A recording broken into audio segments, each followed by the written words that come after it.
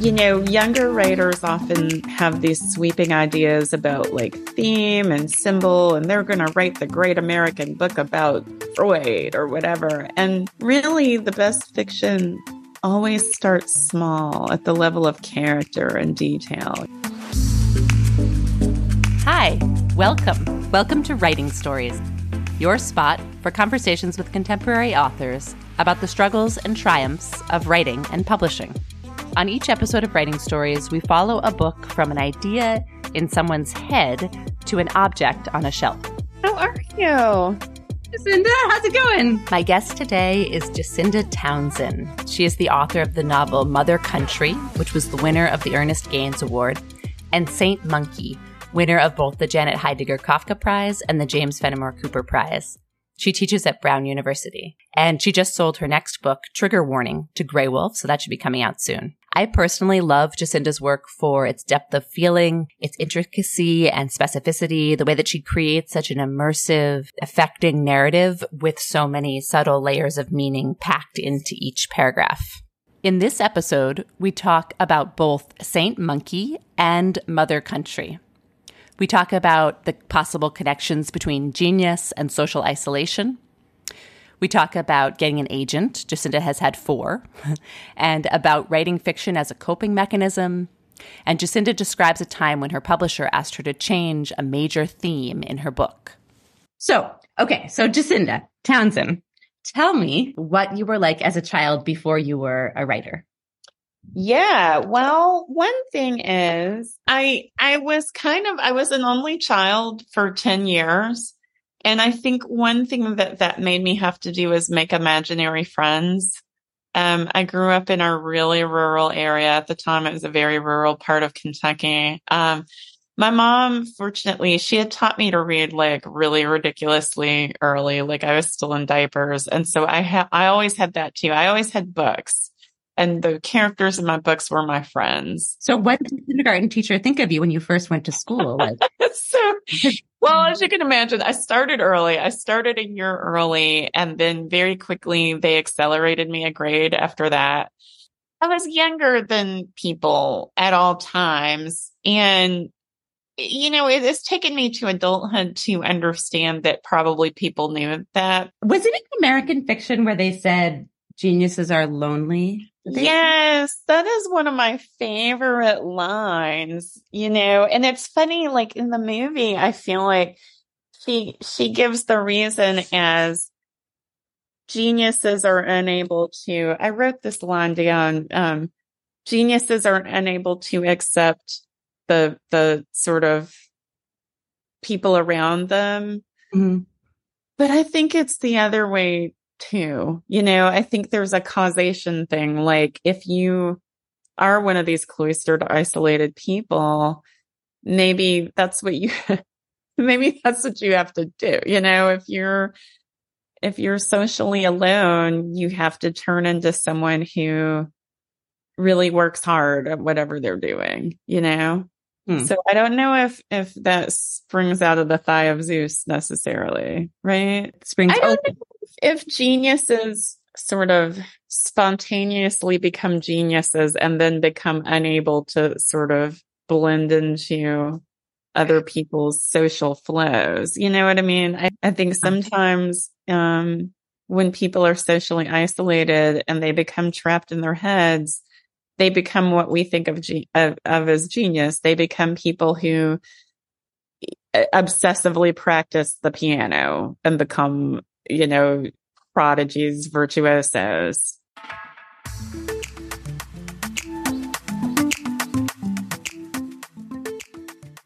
I was also often the only Black kid in my school. It was horrible. So, not only was I from pre-K to first grade, I was the only Black kid at a fundamentalist Christian school in rural Kentucky. Oh my God. Oh my God. It was, that was a trauma I'm still talking about in therapy, because people would say things like, I can't hold hands with you in the circle. People would say, I can't play with you. My mom said, I can't play with you. Just like, yeah, all kinds of, it was kind of like being Ruby Bridges, but without without people's feeling like I was, you know what I mean? I mean, she had like Robert Coles was her therapist that time. I had nobody. I couldn't tell. I felt like I didn't want to tell my mother because she was so pleased to put me in this school because it had such a good academic reputation. And I, even as a, 4-year-old, I kind of knew like I was not going to mess with that. You know what I mean? And so really had some very painful moments and had to, really rely on this ability to just sort of step outside of the situation. Mm-hmm. And whether that be, I think now we might even call it mindfulness, just really step out of the situation and float above it, float beyond it. She did put me in public school. Finally, something happened at the school. Like it was unrelated to that. It was, a chair fell on my head and they didn't tell her. And I got home and there was like a blood in my hair. And she was like, what happened? And so she took me out like immediately, which is the thing my mom also she always did. Like I went to 11 different elementary schools because she would just get mad and like the next day I'd be somewhere else. So you went to law school and then you got an MFA at Iowa. How did you start working on St. Monkey? When I was little, the crime that forms the backbone of that book actually happened. There were some girls in my church who I knew, and their father killed their mother. And their grandmother then had to raise them. And she was really too old to be raising 3 small children. And I think I always wondered, like, what was that like for all of these people? What was it like to be a kid in that situation? What was it like to be the grandmother? And so they then became characters in my head, and so Pookie, the novel really, Pookie was the first character I envisioned. Audrey came later, even though I think she's the one that I probably feel closest to. Okay. So Pookie, so you were kind of processing this somewhat traumatic experience that you heard about as a child. Later in adulthood, and I'm very open about this, that I was in a marriage that there was a lot of domestic violence in that marriage. Mm-hmm. And I don't know what I would have done if I wasn't able to escape a few hours every day into my novels. I think that I don't know if readers can see that in my work, that there is this undertone of violence and, like I've not been afraid to sort of write it on the page, because it was what was kind of happening in my real life. And I had to find a container for it. And even though like the violence I put on the page isn't the same violence by any means, but that feeling is what I was having in real life. People, like the therapist I have now, even he's always like, you've been through so much trauma. And I keep telling him at the time I didn't experience it as trauma because I had really put it, every morning I would wake up and write and I would just put it there, and, I was able to survive some really horrifically awful things because I put myself in another world 2 to 3 hours a day, It's powerful. It's powerful stuff. And did you sign with your agent after you wrote one chapter of the book? Oh, okay. This is a long, complicated story. And I think the sort of lesson of this story is that an agent in a novel can happen all kinds of ways, right?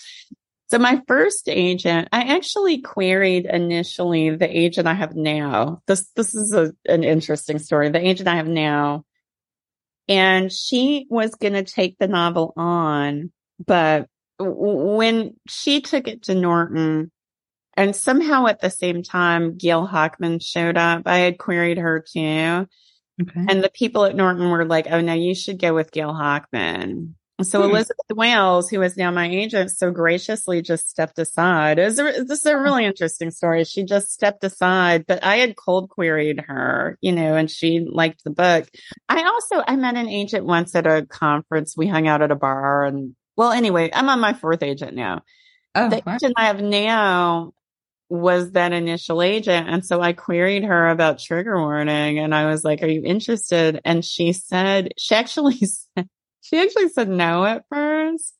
And I was like, oh, come on. And then she said yes. And we just sold it. So I saw that you just sold it, but wait a minute. You queried her and she said no. And then you wrote back and said, oh, come on. And then she said yes. I thought that was in a matter of speaking, yes. I queried her and she said something like, that very polite no, like I'm not taking on new clients now. And I just pushed her and I said, I would really love to work with you.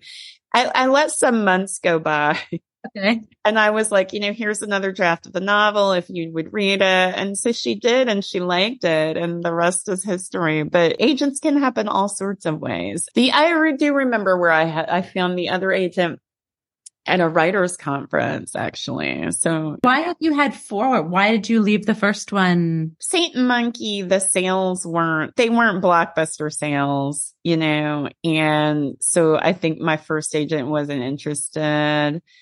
And the second agent, we never actually shopped it. We worked together on This is Mother Country. We worked together for a couple of years and she just, we could just never come to an understanding about what it should look like, and I mean, we both worked really hard, but in the end, she just felt like it wasn't going to go anywhere. Okay. Third agent, gosh, this is, how to say this diplomatically. She is a lovely person and a great agent. Okay. We have a major political difference. Okay. About one issue. And it's an issue that's deeply important to me. And I just couldn't work with her. And I told her, and we parted ways like so graciously, but that was hard. And then I have Elizabeth now. So. Okay. And so as somebody who's experienced several different agents, do you have any advice for writers who are looking for agents? So I think most of us think about it in terms of the scarcity model, but it is like dating. There is not as scarce as you think. And you really need to, I think a lot of writers like go with the first person who looks at them cross-eyed because it is like dating, right? And as with dating, you shouldn't do that.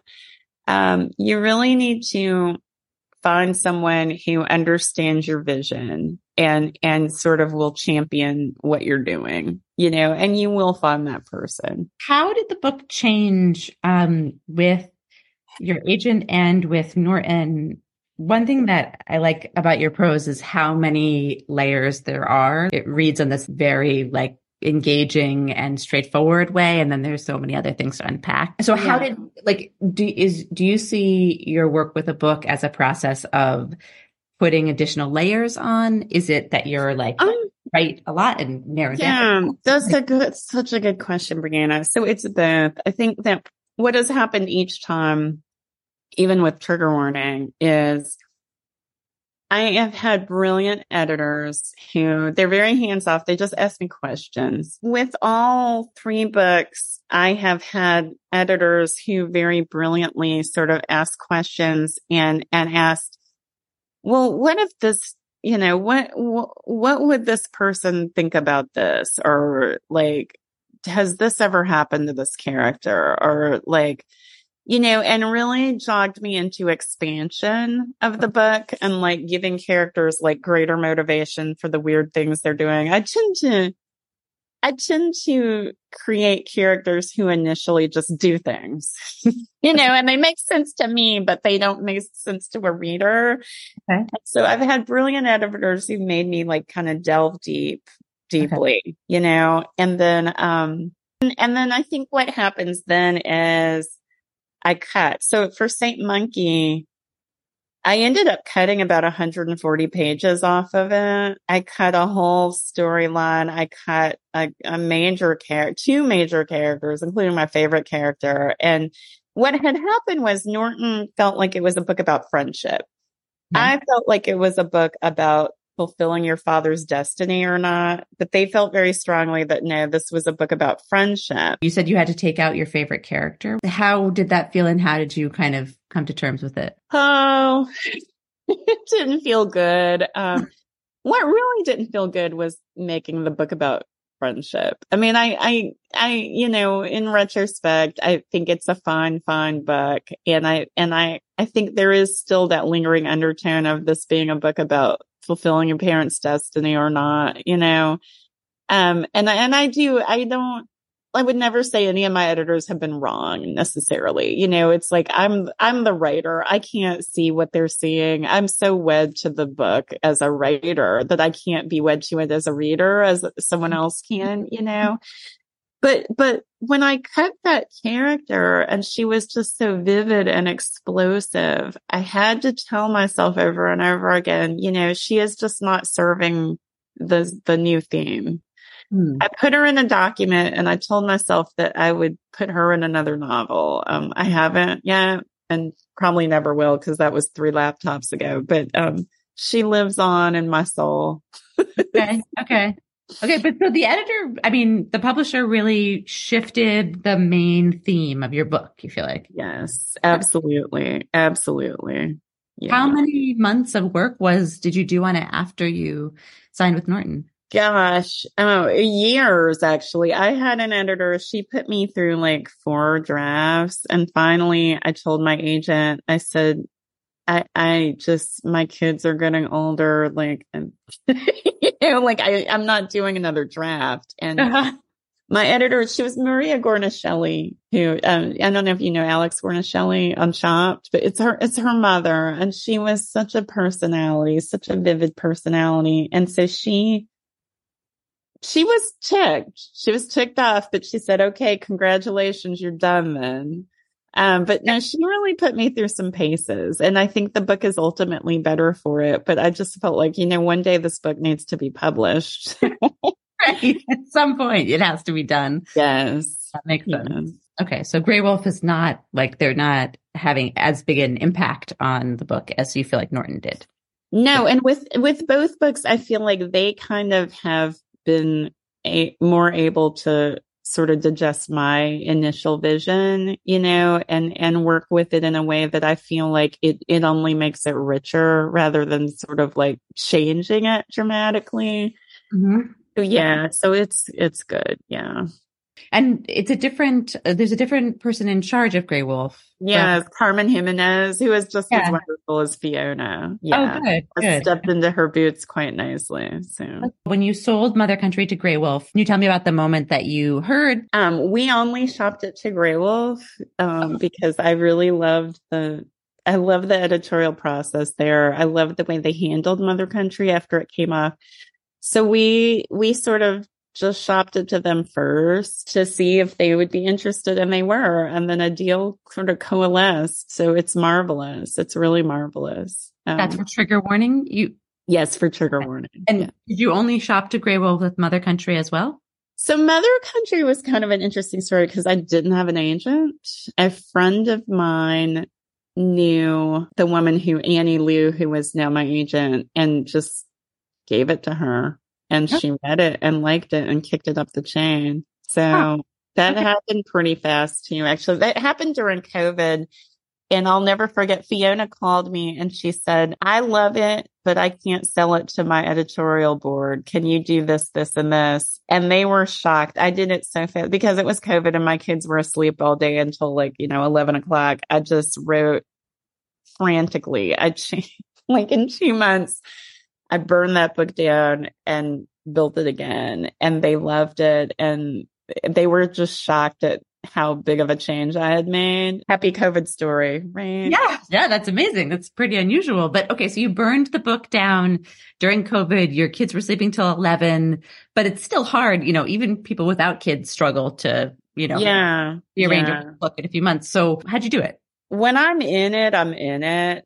And I get in it hard. And so I think I was writing 5 or 6 hours a day at that point. I'm at my best when I do that because I feel like sort of at that point of having that much time. Is sort of like the imagination beget the imagination. You know what I mean?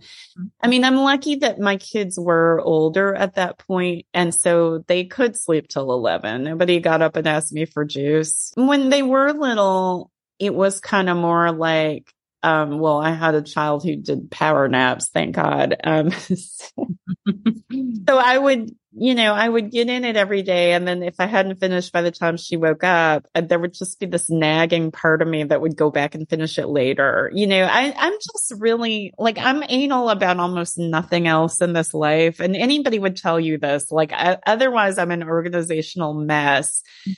But when I give myself a deadline, it happens. You know what I mean? And I think people are often surprised at like how fast I can turn around a revision, but I just want to get in it and get out. I think part of it too is, especially now, there's kind of a lot going on in my personal life, and I just want, some of the material is uncomfortable to me right now because I am having a little bit of a crisis. And I want to get in there with that material and just be done with it. You know what I mean? Once the book comes out and I'm not having to engage with it in that way, it's so much easier to talk about. Like I can go to a reading and someone can ask about a death and I'll be like, yeah, because this is, but when you're in there writing death, that's hard. When you're in there writing, children in crisis or whatever the difficult material is, I think it can be really hard if your real life isn't totally copacetic while you're writing that. That can be hard. So I like to just get in there and get out. You're like pull the Band-Aid off all at once kind of person. Yeah, exactly. Maximum pain for the shortest amount of time.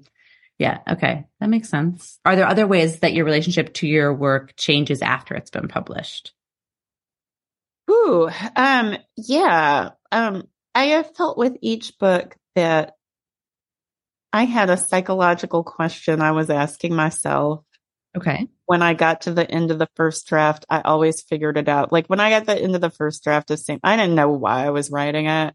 And I got to the end and I was like, oh, this is about my dad, or I got to the end of Mother Country and I was like, this is about having a C-section. I got to the end of Trigger Warning and I was like, this is about grief. And I have felt every time that I slayed the demon on that first draft and no longer had to really grapple with it in that way, which makes it so much easier to talk about later. After you published it, did that further change your relationship to it? How did publishing these 3 books?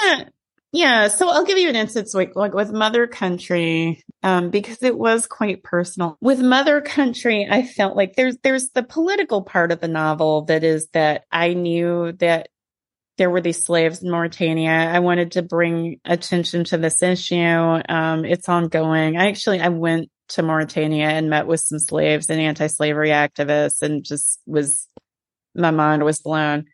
But the very personal part of it, I found when I got to the end of the first draft, was that both of my kids had been born via C-section. I had wanted a natural birth. I had wanted it really bad. And it took me forever to feel like I was their proper real mother because I had had a C-section. I had failed at the critical moment. After I wrote the first draft, I realized in writing these characters that to be a mother is everything that happens after that kid's birth, And then when it went out into the world, I think that lesson just came back to me like just fourfold, because in talking to people about the impact the book had on them, and I heard from people who had been adopted. I heard from all kinds of people, but in talking to people, it was like, yeah, the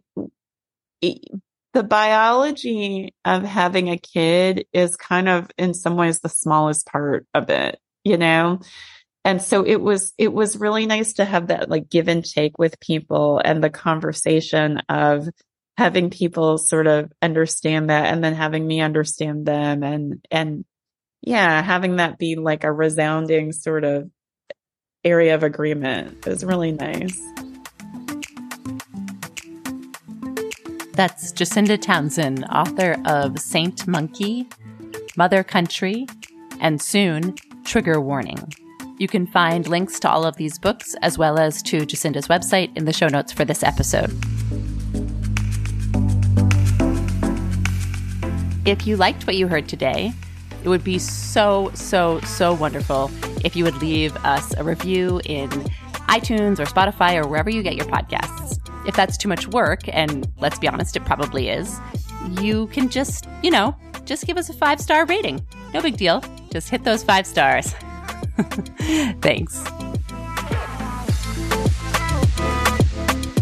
Your quote for today is supposedly from Albert Einstein. I'm not entirely sure that's true, but supposedly he said, "The measure of intelligence is the ability to change." Keep going.